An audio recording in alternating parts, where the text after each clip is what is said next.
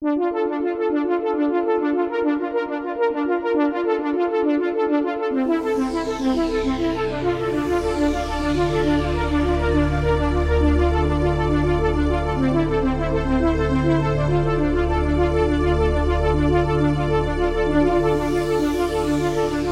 and welcome to the Robert A. Heinlein Book Club.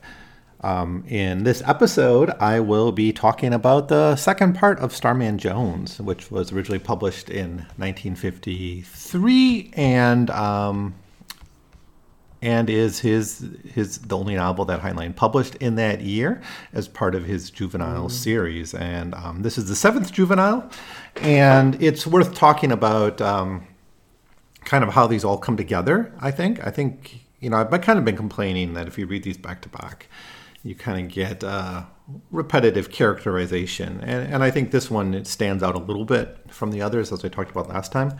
But I also want to talk about something I mentioned before, is that when you do put these back to back, you sort of see more and more adult themes in the stories. And you see they're all sort of about the transition from youth to adulthood, but they're a little more intense and as things go on. It's a little less about going to school and then transitioning to adulthood to really jobs and careers. And that's really what we have here. We have, we see characters really being, we see Max here, Max Jones, becoming the captain actually of the ship by the end. So that may seem people as a leap, but I think it's actually set up pretty well in this novel, where it's not jarring. It's not like, what are you doing uplifting this young man into captaincy? Is kind of like he becomes the only person who can really do the job at that point because of the rules of the guilds and all that. So and then the kind of the life in limbo stuff become a little bit more central to the character, not that he's a part of, in Red Planet, our main character is part of Revolution, and he's integral in it, but he's not like the central player in it. And here, Max Jones really does become central to the plot much more than in some of the others. So I think that's another sign of the characters becoming, the themes of the story becoming a little more mature. And I guess I'd also like to say that I think, the extent of human influence seems to be getting broader. Now, I do know there's a novel coming up called Citizen of the Galaxy. So we imagine there you have someone thinking in galactic terms. The first novel, you have people thinking really in terms of the moon. Just go to the moon. The second novel, Space Cadet, it's really about going into the solar system. And that's where we remain for the first six juveniles, is really within our, 2 through 5. Space Cadet and Red Planet and Between Planets, Farmer in the Sky, and the Rolling Stones. The Rolling Stones being kind of the most open-ended at the end, where it's let's see how far we can go on this planet, going beyond the asteroids. Now, of course, we've already been beyond the asteroids with Farmer in the Sky, but there it's kind of we're just going to settle there. Rolling Stones is much more open-ended, this kind of how Star Trek ends. Let's see what's out there. Is that the first episode of Encounter at Farpoint? Picard ends let's see what's out there. But that's kind of how the Rolling Stones ends. Here we have, with the ability to fold space and gives the characters faster than light travel, this allows for a little bit more of a galactic exploration, right? We're exploring other planets at this point. And again, that's not something Heinlein hasn't done before. He did it with those children, but it's not a big theme yet. But, we're kind of moving into that. And I wonder if the rest of the juveniles are going to be on this broader and broader scale. So we move from the moon to the solar system to the galaxy. So it does become kind of a progression of human influence in space. And I think that's kind of an interesting approach, and I'm kind of liking that. And it keeps these juveniles fresh from being too repetitive, right? I think if we just stay in the solar system, I think they would have gotten stale. I think after the Rolling Stones, we don't need another novel set just in the solar system. Now we'll see where they go in the next 5, because we have 5 more of these to read, plus Starship Troopers and Podkane of Mars. Well, that's obviously set on Mars, but so we kind of got 5 to 7 more juveniles, depending on how you're counting them. So I think that's it's really clear in the second half of this book that we're advancing kind of the borders of what these juveniles are trying to do. These young adult novels, I guess. So anyways, where did we leave off last time? I think we left off with Max becoming essentially an astrogator on the ship, or getting on the ship. I think we left with him as a steward, right? And he meets Ellie, and he starts playing chess with Ellie and things like that. And he's still very conservative, and I think he is throughout the novel. He doesn't want to take the authority that increasingly gets thrust upon them. But eventually, Ellie reveals to the officers that he's actually a pretty experienced astrogator, an astronavigator, which he learned from his uncle. And had all this knowledge memorized. And she does that partially because she wants to hang out with him, because if he gets promoted to more of the officer class, he'll be allowed to spend free time in public with Ellie in public spaces, and that's what she wants. She doesn't want to just come down to the animal containment zone where she gets to play with her what's it called, a spider. What's the name of that animal? Spider dog, spider puppy, something like that. It's got a male name. It's got a Mr. something name, but it's actually a female. And the spider puppy gets its moment to shine. It speaks, and it kind of reminds us of Willis a little bit, I think, but a little bit more. There's a lot of pets in these juveniles, which I kind of enjoy. But anyways, he gets he gets a field promotion essentially to being an astrogator, and he works under this guy Hendricks. Hendricks is the chief astrogator of the ship. And he becomes like an apprentice, a probationary apprentice into the guild. And that is going to be his door into that new guild, which is kind of what I always wanted, right? Now, they also find out that he's kind of fudged his documents, because remember Sam Anderson, whatever his real name is, helped get him on the ship through fudging his background. That gets revealed too, but it's kind of like, let's not worry about that. We can do the paperwork later. Maybe you'll have to do something. Maybe you'll be punished. Maybe you won't be able to enter the guild. But for now, we need you, and we're going to want you there. So they go off. So everything's set up. Now the ship, the Asgard, is heading towards this colony. But Hendricks dies. All right, Hendricks dies, and that forces the ship to... or forces the captain, because all captains have to be astrogators. That's kind of a rule of the ships, which kind of makes sense, right? Your captain needs to be someone who comes out of that. Now, in Star Trek, of course, the navigators and the engineers and the command people are all trained differently at Starfleet Academy, it seems, and the commanders come from command training. But here, the commanders come from the class of astrogators, which kind of makes sense, because really the ship is all about the math. It's a Heinlein fascination, of course, with the role of math. And we saw that with the slide rules in the Rolling Stones, and the fact that he really emphasized the mathematical training. So, because really space travel here is it's jump tech. It's like the space is folded at certain points in 4 dimensions, and which allows the rapid transit. You've also folded the piece of paper to know how this is done. You've seen this example. So that's how FTL is done, but it requires super precise calculations to do that. And that means astrogators, the captain has to have that knowledge to be a proper commander, I guess, which it sort of makes sense in world, and it's setting up something important later on in the story, as Max essentially becomes the captain. So, anyways, Hendricks dies, leaving the astrogation, the most important part of the ship, that department, without enough navigators. So that also means Max is going to get more responsibilities, but also means the captain comes down. But the captain messes up, and the captain makes a mistake, makes an error, and the ship gets lost. They screw up a jump, and they don't recognize the stars, and they could be literally anywhere in kind of the universe or in the galaxy. who knows? Because there's really no way. If the math is wrong, if there's been a mistake, the jump a small miscalculation could mean the ship could be, thousands of light years away. So they're essentially lost in space.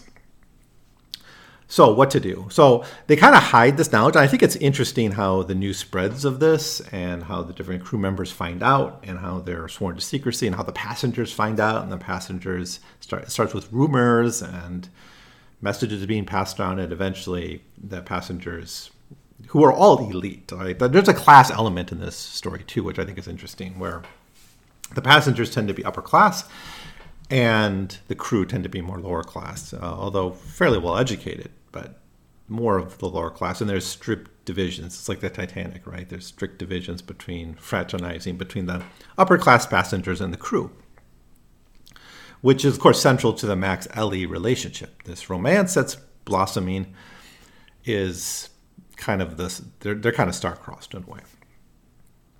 But there's also a lot of class resentment. Resentment's the wrong word. Class privilege that the upper class have, where they demand to get their destination, right? And they have a ticket. They're lost in space, but they still insist, we have a ticket that it says we're going to get to Halcyon. This is where we have to go. And they, the captain's kind of like, well, what can we? The truth is, we're lost, and if we can get you back, we will. But there's no guarantee we will get back, and the people don't accept this. And later in the book, when Max becomes captain, you see that same tension, so much so that Max forbids one of the passengers from eating with him, which kind of makes them see him as kind of aloof and kind of as an insult to them, and he has to kind of repair the diplomacy of that subtly. It's interesting at the end of the book how he's not really, doesn't have the training in dealing with the passengers and dealing with these upper class people, because he comes from a farmer background. And I was kind of bothered in the first half that there wasn't enough about his farming background, but it actually gets a little bit, you almost kind of see maybe this can be relevant here in the story in the second half, because they end up deciding that the best thing to do is settle a planet. They find a planet that's not that far away that they can get to in I think it's a year or so, and then it's essentially in the right zone. It's warm enough. It got an atmosphere. It's got the right gravity. So essentially it can be a place that people can live. So they settle down. They say, well, you have two choices. You can stay on the ship until we get you to Halcyon, which is probably never going to happen, or you can settle here. And most of the passengers just agree to settle there. And now there's going to be the crew still needed on the ship, because the ship has to remain in orbit, and they're still going to try to find a way back. But in the meantime, because that could take years or generations even, so there's a little bit of a separation there. But the passengers are going to go try to settle. Now, most of the passengers are male, so there is this question of if this is going to be a permanent colony, we're going to need the crew to help build the colony to such a point before the current members die, because there's not going to be a big second generation, just because there's only 7 women, and some are too old, and Ellie's one of the few that's young enough to maybe bear children. So this doesn't seem as going to be a long-lasting colony, but they do think about that a little bit. And you kind of expect it. I thought one way this novel could have gone at this point is Max takes up his life as a farmer again, saying a return to being a farmer. But that's not what we get. That's not the story Heinlein wants to quite tell here. But I think that could have been an interesting story where his expertise as a farmer becomes key in helping the survival of the colony. That would have required maybe more women as passengers, which Heinlein could have easily have done, and then they could have had a sustainable colony that Max is central to. That could have been a really good story. Again, maybe it's too close to Farmer in the Sky for that to be satisfying, because I do think each of these juvenile novels really does something a little bit different. But anyways, that's not what happens. But Max is on the crew. Ellie and the other passengers are beginning their life as settlers on the planet. Max, over time, starts to decide he wants to court Ellie and maybe marry her, and that's going to be an issue of crossing over, and he talks over it with the leadership, and they're kind of like, well, eventually it may not matter, right? Because if we get back to Earth, Ellie will come with us. If we don't ever get back to Earth, eventually she'll be on ship, or you'll eventually be able to live together. So don't let the current situation make you think that's impossible. But anyways, that's kind of the setup. Now we get to the climax of the novel, and once again, we have like a Lost in Space kind of situation. I think, is every story going to do this? I think it's been in every juvenile since Space Cadet. And in a way, it's in Rocket Ship Galileo, where they kind of get stranded on the moon without a ship because the Nazis destroy their ship. In Space Cadet, they're lost on Venus. In Red Mars, lost on the surface of Mars, saved by the Martians. Farmer in the Sky, they're lost in those kind of crystal mines at one point after the earthquake. Between Planets, I think there's a moment where the character is lost while he's serving in the military. And then Rolling Stones, we have the grandma and the grandson lost. And the grandma has to kind of sacrifice herself, right? So we have someone being lost. And once again, we sort of have that here. And in this case, it's Ellie and Max get captured by these indigenous residents of the planet who are like centaurs. Now they are intelligent, but their culture is very different. And this is actually a repeat a little bit of what we saw in Methuselah's Children, where there was a planet they go to in which they're kind of welcomed by the indigenous population, but it turns out that they're going to be essentially sort of like the pets or the livestock of that species.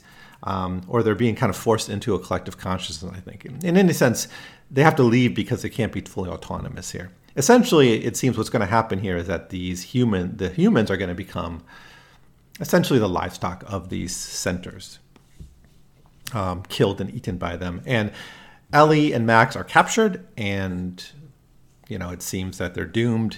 They're tied up. They can't escape. And they're there for quite a while. There's a couple chapters spent where they're just trapped and they get to bond and talk. They even play chess using like random parts they can find. But who saves them but Sam Anderson. Anderson comes back. We still don't really know his real name. I don't think we ever get his real name. But he saves them with the spider puppy, with the little pet. And he frees them.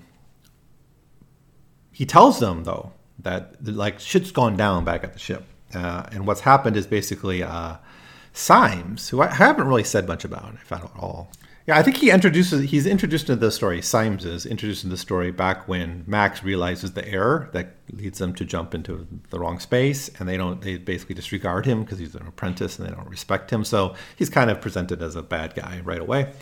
We don't know too much about him except he's just a little bit of an asshole. But anyways, the captain died. The captain was killed, and Symes tries to take over. And then Sam it's not really, because Symes is the mutineer, but Symes moves against Symes, kills him. And meanwhile, Symes has destroyed all of the data, all the books, all the astrogation equipment.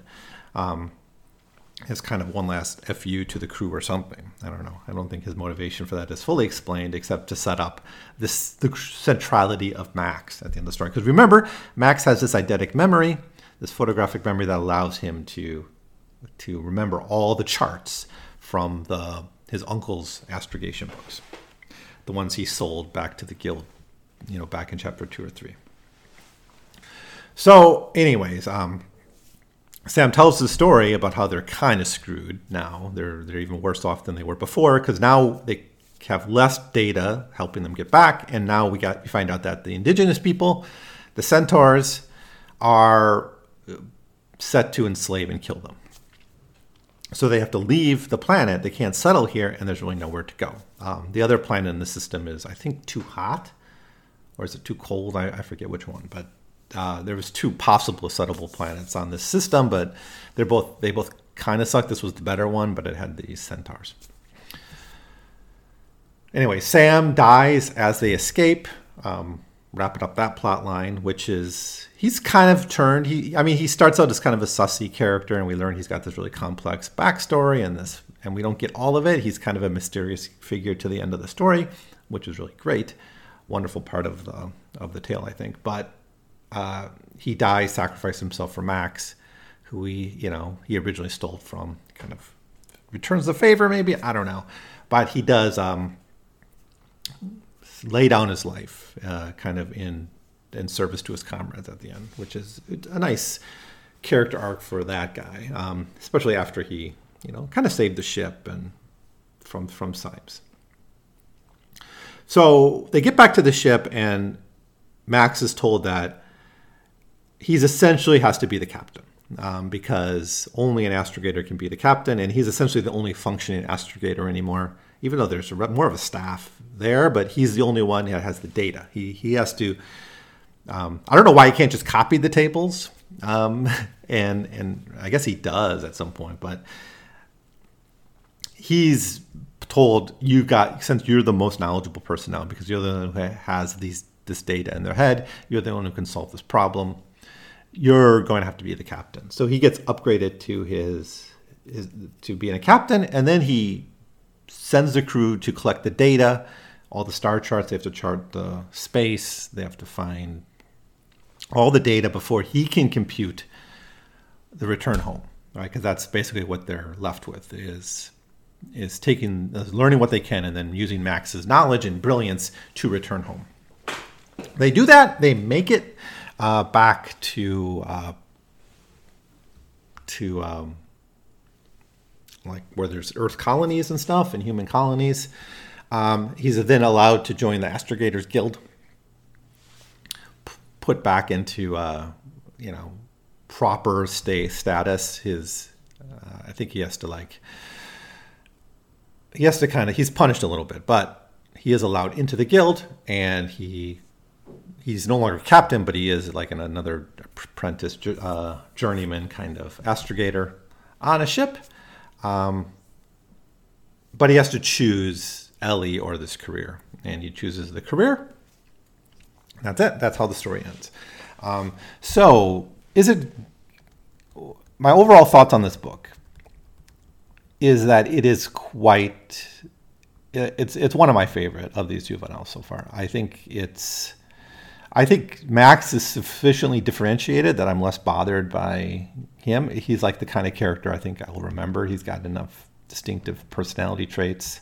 He doesn't just merge into this kind of competent young man kind of archetype we've been getting from Heinlein in these stories.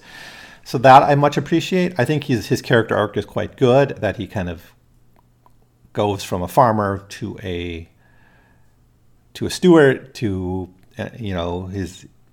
his talents are identified by the crew. He becomes an assistant, but through chance and luck, and because he does his service well and he does his duty well, he gets to be captain at the end. But that's only temporarily an emergency, and he has to still go through the motions of the guild. I think the world building of the guilds, obviously, as I said before, is really interesting. I think we do have the sense of this really class-divided economy. We have the super rich, who are the passengers. We have the guilds, who are like the skilled workers. But we also seem to have a lot of marginalized people around, like the farmers, like Sam Anderson. When we first meet him, we have hobos, we have homeless people, we have truckers. And their class status isn't quite known. They're part of a Teamsters Guild, though. So we do seem to have a pretty rich social environment. If this was a longer novel, we could have maybe got more of that. We only kind of get a taste of it, but I think that's well developed. I love that we're finally outside of the solar system and exploring other planets. And again, that's not really what Heinlein's done a lot. He's usually put his aliens in the solar system just so he could have human interactions with them. But he's hard enough in his sci-fi that he doesn't want to venture out. And this is kind of fantasy. I mean, the warping space and traveling along that is sort of fantastical. And the fact that math is kind of the key to allowing FTL is kind of cool, but it is just an excuse to get the ship outside of the solar system to other planets. So I'm fine with that. I think that's perfectly legitimate, but and it's all explained really well, and he does spend a lot enough time doing that. But I just like that we're outside the solar system, and this allows for different type of adventures. My only complaint is, yet again, we have the kind of the character lost and has to be saved plot line, which has been in every one of these juveniles, and it's getting a little bit repetitive. Are there other ways to build up the tension at the end of the novel? I actually think this novel didn't need that whole section, right? It could have just been the centaurs begin to pick off colonists and enslave them or eat them, and so they have to leave. I guess he wanted more interaction between Max and Ellie, but that could have been done in other ways. I think it's just kind of a easy way for Heinlein to build up the tension and the risk for the characters at the end. In fact, I was into the part where he's captain. I thought that was really interesting, where he's trying to navigate the social arrangements of the ship with the passengers and all that, while trying to still, maintain his relationship with Ellie and manage the crew who don't fully trust him yet, and deal with his new responsibilities, which are incredibly intense because he can't make a mistake or they'll be in worse situations. So the class dynamics also with the elite, how they're very privileged and don't understand their situation and believe that the crew's duty is to perform the impossible at any point. I think that is a good reflection of maybe how Heinlein sees the super wealthy, that kind of the unearned wealthy, because these people are more aristocratic. They're not like the guild members who may be relatively privileged compared to like the hobos, but still, they've kind of earned their position through their talent and their skill. So a lot to love about this novel, actually. I don't know if it will be one I'll come back to, like any of these juveniles. I think once I read through them, I don't think I'm going to have time in my life to maybe go back and revisit these. But I did really enjoy this one. I think it's one of the better character arcs for our main character, in where we see him kind of, following the guild's rules. Following the rules of the Stewards Guild and then the Astronavigators Guild, almost to the T, right? That it restricted his own kind of desires, which was Ellie. And then he gets forced into command, essentially, and he has to take that responsibility because he's the most competent person because of his special skills. I think the way he navigates that, it's quite well done. I think we really see some character arcs with Max that we don't necessarily see with some of these other male characters, where they're between planets, it's like the motivation for the character is the same throughout the whole story. And I think that's true of several of these characters, but Max is a little bit different. Yeah, that's it. So the next juvenile I'm going to read is called The Star Beast, which I'm kind of the least interested just from the surface. I mean, it looks like from the cover, a boy just has a big pet dinosaur or something. I don't know. I've been surprised with most of these, so surprised how good they are. So I'm not scared. I'm not too worried, but just a little bit. I'm not sure. I'm not sure I want to read a story about a kid and his pet dinosaur. It sounds like something I read when I was 5 years old. But we'll see how it goes.